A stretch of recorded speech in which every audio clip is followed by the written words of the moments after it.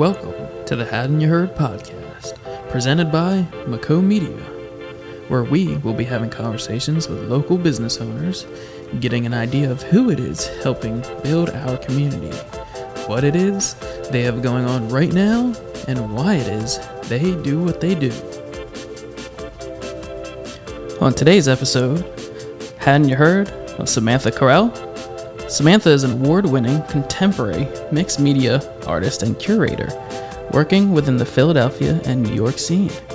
How you doing today, Sam?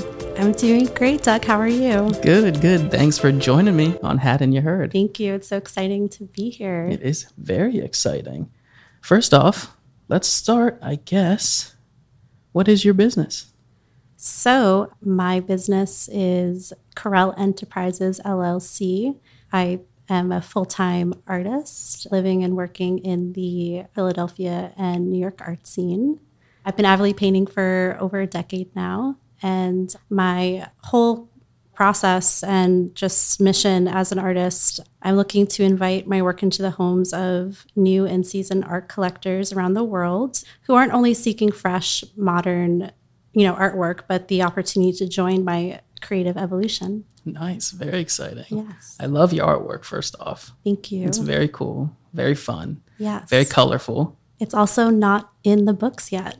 Oh. You look back in all of those art history books that, I learned a lot about in my undergrad, but the fluid and scientific method that I use in my processing, there's been scientific data on it in the archives, but in terms of like the art world, it's not there yet. So I go to Art Basel every year and I haven't showcased personally in any of those pop-up shows. There's, Art Basel Scope, which is a huge one. I have an art dealer from the Hamptons that shows there every year. Quarter Contemporary. There's shows with Art Miami every year as well. And every time I go in, it's such an overstimulation of artwork. It's everyone. So it originated in Switzerland. And cool. That's the original Art Basel. There's also another one in Hong Kong, but everyone goes to Miami, and it's during everyone else's winter. So it's a huge celebration.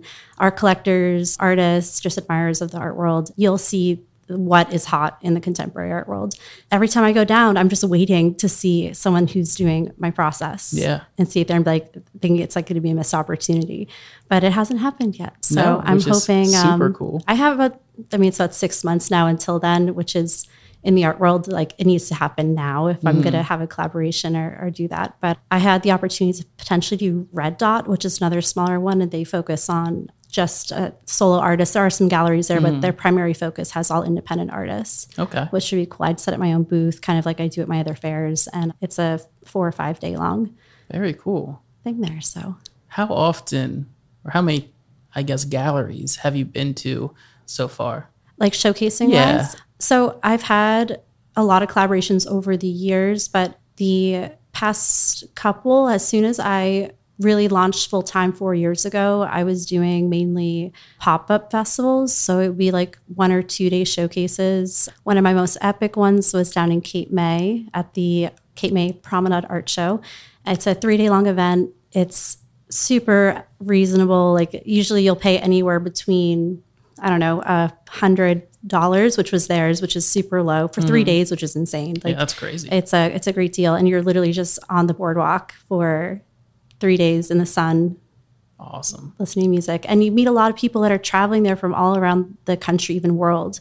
And they're all looking for something to take home. Yeah.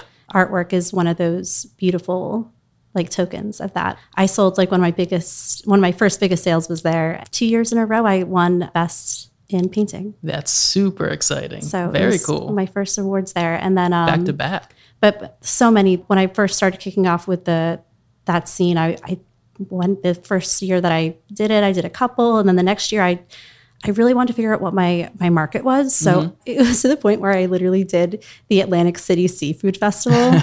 And that was not my market. But you really have to fight to figure out where your market is and where it's going to sell. Once you find those places, I lowered, my showcasing for the year, but I look back at it, I did 25 of them. How did I do that? Oh my gosh. I feel burnt out just doing 6 of them now every year. When you have that drive, it just, the momentum sets in and you just kind of go. But Cape May is amazing. I love Hoboken. The Hoboken. We've talked about this before. It's a fine art and music festival. Amazing. They do an amazing job with their marketing, and Hoboken's so young and thriving, and they have it down. It's a great day. It's a one day up and down, and it's like the holidays. Like I go up there, awesome. and it's always been a great success there. The Jersey Shore offers a lot of great ones. Kate May has mentioned Ocean City. I showcase with the Long Beach Island Arts and Science Foundation every year. Okay. They do that in July, but they're also great, and it's inside, which is great because it's so hot that time of the summer. My work doesn't do very good outside with it being casted in the resin, so direct sunlight is not good for the process. So you bring up the resin. We talked about how you travel a lot, how your art has traveled a lot. I wanted to ask, what makes your art specifically different from the others at your shows? Okay. Well, I mean, art is very intuitive in that sense. You should never use intuitive to describe your work, but there's such a huge range in that creative aspect that, my process has so much to do with, science and the aesthetic method and process. So having control over my process is the most empowering thing, I think, visually. When people see my work, a lot of people look at it and they immediately can question method. I think you can see that there's a lot that goes into it, and that I'm definitely, there's something happening. Yeah. People get drawn in. I've had a lot of people who aren't into abstract that have been pulled in and have become collectors because I've shifted them into what that understanding of abstract is. I use some materials with genuine 24 karat gold and then casting a lot of the work in resin. People don't usually, they see it and they're like, wait, is this encaustic? Is this plastic? They love not having a complete grasp on what it is right away. And it brings you in. It lets you forget about the daily grind and find an appreciation for something that's out of this world, I guess. Yeah, it's super cool. All your artwork feels like it's from out of this world, but it pulls you into your imagination. Every time I see one of your pieces, they're also different. They're also colorful. They excite me as an artist myself to be more innovative with my art. So thank you for that. You are welcome. I wanted to ask as well, I guess within your shows, you're super busy all the time. How did you, find out this was the path in life that you wanted to go on? It's always moving. It's always something new. But art is your direction in life. What kind of pushed you into this? So a couple things. So I was bartending for years in Boston, and I made great money. I had regulars that lived at the Four Seasons across the street, and it was fun, but I was working 60, 70 hours a week, and it's a different lifestyle. Some people can do that and they take on that grind, but I always wanted to be an artist. I had a vision of becoming a successful full-time artist, and it wasn't happening with that. I would paint on the side. I got the opportunity to go to China with my professor from my undergrad with the grad program from there. And I was able to take on a whole new culture. First time leaving the country, and I go to China. I tried to learn Mandarin. Pretty epic. Oh, it was wild. Luckily we had translators. Oh, I wish I could go even further into that. I got lost on the second day. They left me behind. Anyway, it was a beautiful, beautiful trip. Good, the bad, and the ugly. But we finished in a water city called Wuhan. They call it the Venice of the East. Oh, cool. And it was that calm of the trip where we could really focus on what we wanted to create for our series from, the final take of the whole adventure. And I climbed the Great Wall of China. That was super awesome. I don't think many people can say that. And then on our return, we had a show in Boston. So it's my first art show, a real official art show in the city. And I'm selling a couple pieces, which was super empowering. And then I had the opportunity to come move down here to Philadelphia. So I left my job bartending and I had some money saved up and I went full throttle into trying to establish myself as a full-time artist. And I failed. I didn't do it right away. You wear so many hats as an artist, between now with social media marketing, especially after the pandemic, there's a lot that you have to take on as an independent, and the resources that are out there, it's just grasping it. And when I was down here for the first time, I really didn't know how to navigate it. So I ran a funding. I had to start serving again, which kind of bit me, but I still kept doing everything and fighting to go full time. I got to a point where I unfortunately lost my twin sister to an accidental fentanyl overdose. And she was my biggest supporter. You know, she's that person I'd call after every show, and we'd be on the phone for like an hour just rambling and talking. And like she was always my fighter, and she knew that I was capable so much. And I think everyone needs that. Like if you don't have the support system, like it's hard. After losing her, I had this now or never thing in my mind where I was like we're only here one time, and if I'm going to do it, I just have to go. Yeah. So I fully vested in myself. I spent more money than I had, but I said, you know, what's all of this when I'm hoping to sell paintings for like an insane amount this time next year? If I can really fight and, you know, get myself to that caliber. That next year, I had a show in Paris. I showed at the Paris Art Expo with a gallery, and then I was also the billboard artist at the Manioc Art Festival. I was blindly selected to be on the billboard just a year after I was in. So they have an emerging artist tent on Grape Street. Every year they select, I think, 20 to 30 artists. It's only $100. It's really nice to, you know, just get the community. It's one of the biggest craft fairs in the country, art fairs. And then they do an award system where they have first, second, and third place. And I got first place for Best Emerging Artist. Wow. So I now have to emerge. So I can't be in I cannot be in the emerging artist tent anymore.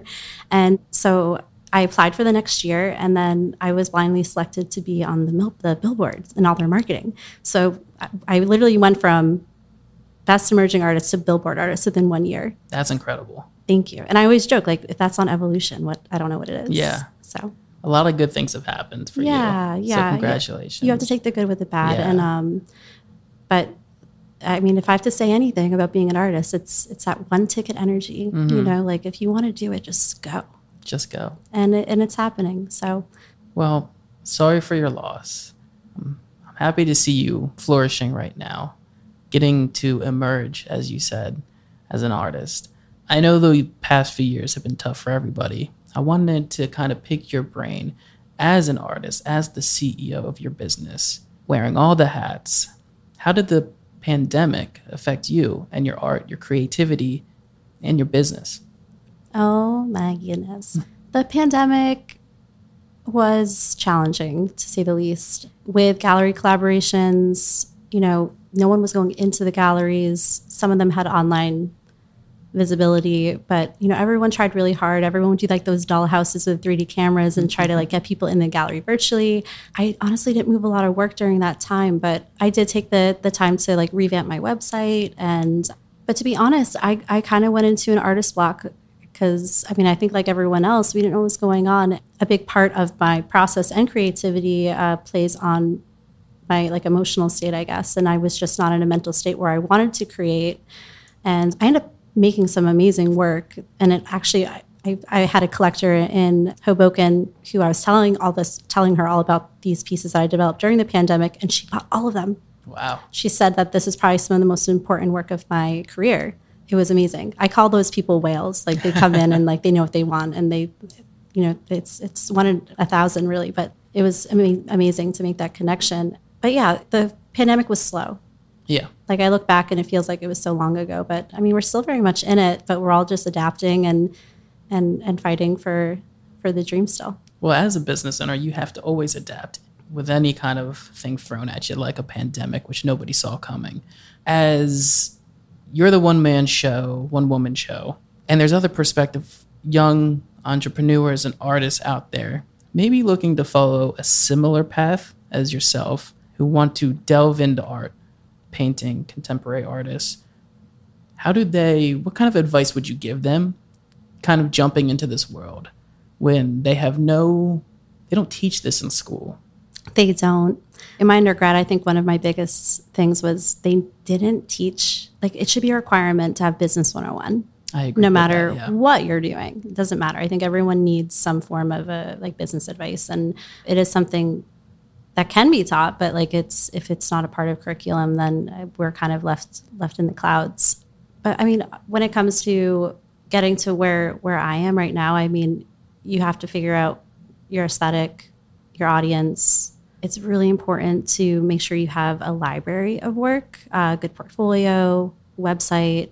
I think Instagram's super important. I'm trying to dive on TikTok. Oh, yeah? I would love to. I mean, it's so open right now. I think it's a missed opportunity if I don't. But again, another hat. So, I guess it's not taking so much at once and doing everything right away, but just pacing yourself and making sure everything's ready for you. I think e-commerce is really important. I use Shopify for mine. It's a great platform. It directly integrates to Instagram so people can shop right on my Instagram, but just to have that face online. When it comes to art fairs and collaborations with galleries, art fairs, you typically have to apply to them anywhere 3 to 6 months before the actual show. So it's good to research online. And I recommend going into my CV, and you can scroll all the way down from like the past 5 years and see where I started and apply to those. And I would love to do like a one-on-one course on like surviving a festival and, what you need to really be successful with it. Clear labeling is really important so people know like pricing, the year made. And it's also making sure that you're the face of your business and you represent your work through you. Because half the time, like people will love the work, but they will buy it because they connect with you. So you have to be open to letting people see your personality and letting them learn a little bit more about you. And building that rapport with people, like it's going to create an ongoing relationship. Yeah. Oh, and getting emails, like get everyone's emails. Like it's so important to have that collection, letting them know about future showcasing and things of that nature. Some people like seeing that. So in the event that you're trying to get into galleries, I think it's good to have a sense of who you are as an artist and also seeing how your work adapts with their current like selection of artists. Who are they showing? Would you blend with them? Do you think that you'd be a good fit? If you think you would, I mean, that's a great go for either just approaching the gallery, going in, finding out who the art director is, sending them an email with your CV and examples of your work.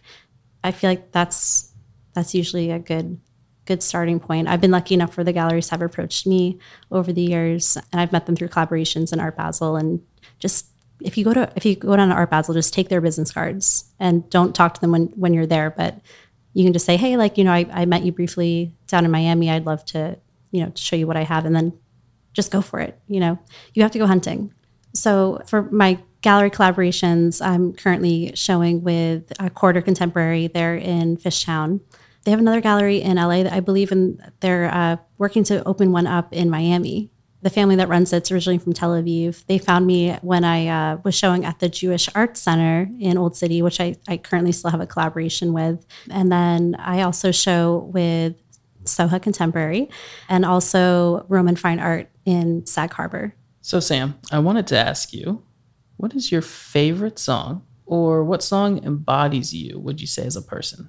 I would have to say Billy Joel, Vienna. So the story of the song, it's a crossroad of life. It's kind of a romanticized life in a cafe in Europe. What I get from it is that you're going to be faced sometimes in life where you're looking for your calling, and some people, they'll get there sooner, and sometimes it's just later.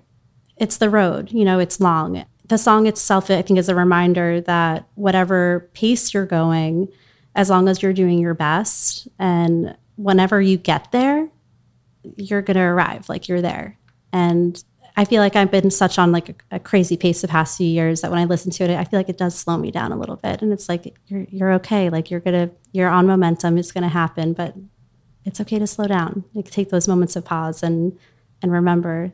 It's a huge thing in North American cultures, I think, with the competition and that focus that you need to be successful. Yeah, just take your time and just make sure you're doing it the way that is following your heart. Yeah.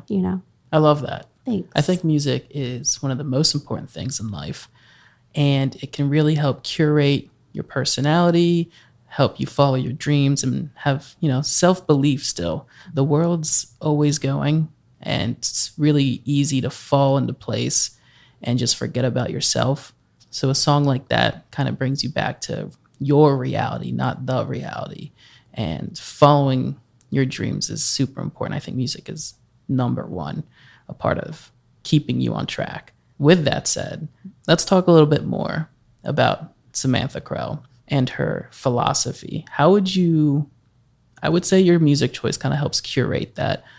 What would you say in one sentence, if you could, is your philosophy going through your business, your art, and your life?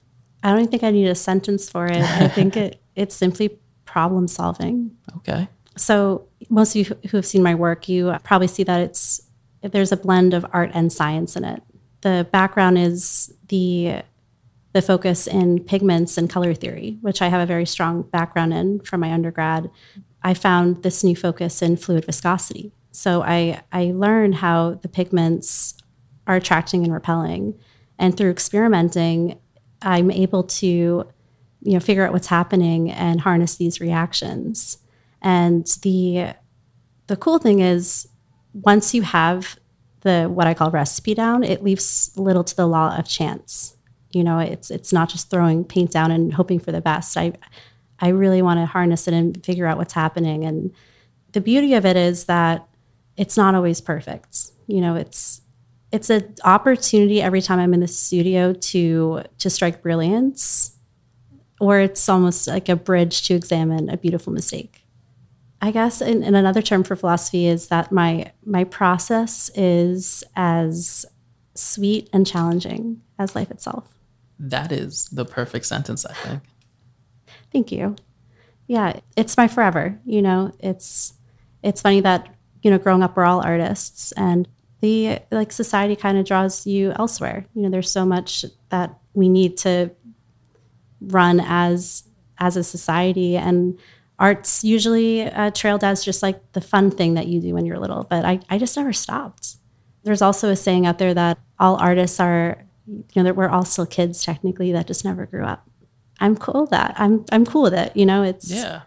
It's cool to be able to do this and do it successfully. And it's a constant learning process, but I don't know what else I would do. Maybe math.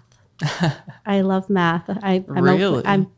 I'm a whiz in Excel now, just running my spreadsheets and getting my numbers down, and that's crazy. Got to keep the books clean. But yeah, it's very empowering to be an artist, and it'll be my forever. Getting to showcase, your self-image to the public is super huge. It makes your brand, it makes you personable. Mm-hmm. And I guess with that, how would you say that Samantha Carell is a part of the community? How do you put yourself out there? And let's touch on the other aspect of it, how we met through the Soha Arts Building and what that means to you. Soha's amazing. And community is very important. I worked for years in my attic, so I didn't have a creative community that I worked with. I would meet people at art shows, and we'd stay connected on Instagram, and I'd see them at showcase and stuff. But being in a building like this with like-minded creatives that are just as hungry and really trying to make it's empowering, and it keeps you in a different type of drive, I think. It's nice to be somewhere divided from home. It's almost like I'm going to the office. It can take me to the place I need to go mentally and check out of all the other daily grinds. We have the Soha building works with Haddon Township directly, so we have a really great partnership in the area. We host galleries in the building, so I have my work on display here. So it's minimal to what I do in the actual scale of things, but I think we're building a contemporary base for the community, for them to adapt into what's happening in the art world, and just trying to keep it fresh, Yeah, I agree. I think it's pretty inspiring of what we have going on here at the building, led by yourself. Mm-hmm. And I think a lot of other artists, creatives are going to come out of the woodwork to kind of join the collective and create a new community, and also be a part of the business community a little more. I wanted to talk about one other thing, because we were talking about your events that you've already done in the past. We just got finished one of the biggest events for Soha, which was the Awesome Pride Fest. Right. Is there anything happening upcoming for you, or are you going to kind of rest for a little bit that you want to share with the audience? September will be my rest month. Okay. Yes. I have a lot of weddings coming up too. I have a show next week. I'm returning back to Manayunk. Okay. I didn't do it last year because of the pandemic. I took a lot of time off from the festival scene just because there was so much uncertainty still, and you're just not sure if the people are going to come out. So, but I'm going back to Manayunk. I'm super pumped. It's going to be an amazing event. I'll have a show tent there, and then it's a 2-day show. It's next Saturday and Sunday, the 25th and 26th. And then following that, I will be at the Foundation Arts Festival at the Long Beach Island Foundation. That is scheduled for Saturday, July 9th from 10 to 6. And there's also a Friday night preview. I'll be inside the Arts Center there. I'm super excited for that. And then later in the year, I'm going to be showcasing again with Superfine Art Fair. I don't know if you've heard of them before. I have not. They're awesome. They're kind of a untraditional, well, they're not really a traditional art fair. They're founded on the principles of inclusivity and bringing art to communities who are often unwelcome or marginalized in the art world. The whole fair is themed to be inclusive and really just fun for everyone. So it's bringing art collectors into a scene where there's the emerging and some mid-career artists. I just showcased with them in DC, which was amazing. And I'm going back to showcase them this October in New York. And then next March, I'll be at their Miami show. Very cool. Super pumped for that. And then I'm going back to the Hoboken show for the Fall Festival. Okay. Awesome. Yes. Is there anything else you want the listeners to know about you before we wrap it up, I guess? Where can they follow you? Anything exciting? So you can follow me on my Instagram at Carell Art Collection. That's pretty much where I'm at. Yeah. Yeah. That's where they can find all the news and updates about you. Awesome artwork that you're putting together here at the building and sharing with everybody. SamanthaCarell.com, of course. There you That's go. my website. Yeah, I post everything. Anything that's upcoming, I'll share in my story and what have you. But yeah, and if you want to come hang out at the studio, if you're in the area, just hit me up and I'd be happy to have you come check out the scene. Awesome. Yes. Well, that was Hadn't You Heard of Samantha Carell. Thank you so much for joining us today. Thank you. I appreciate Thank you for having me. Of course. And please check out all of her work on her socials, as she just said. And stay tuned for next week's episode of Hadn't You Heard of Hugs Ceramics. Owner Katie Thompson, local self-taught potter, and also a Soha Arts resident, will be joining us. We'll see you next week for another episode of Hadn't You Heard.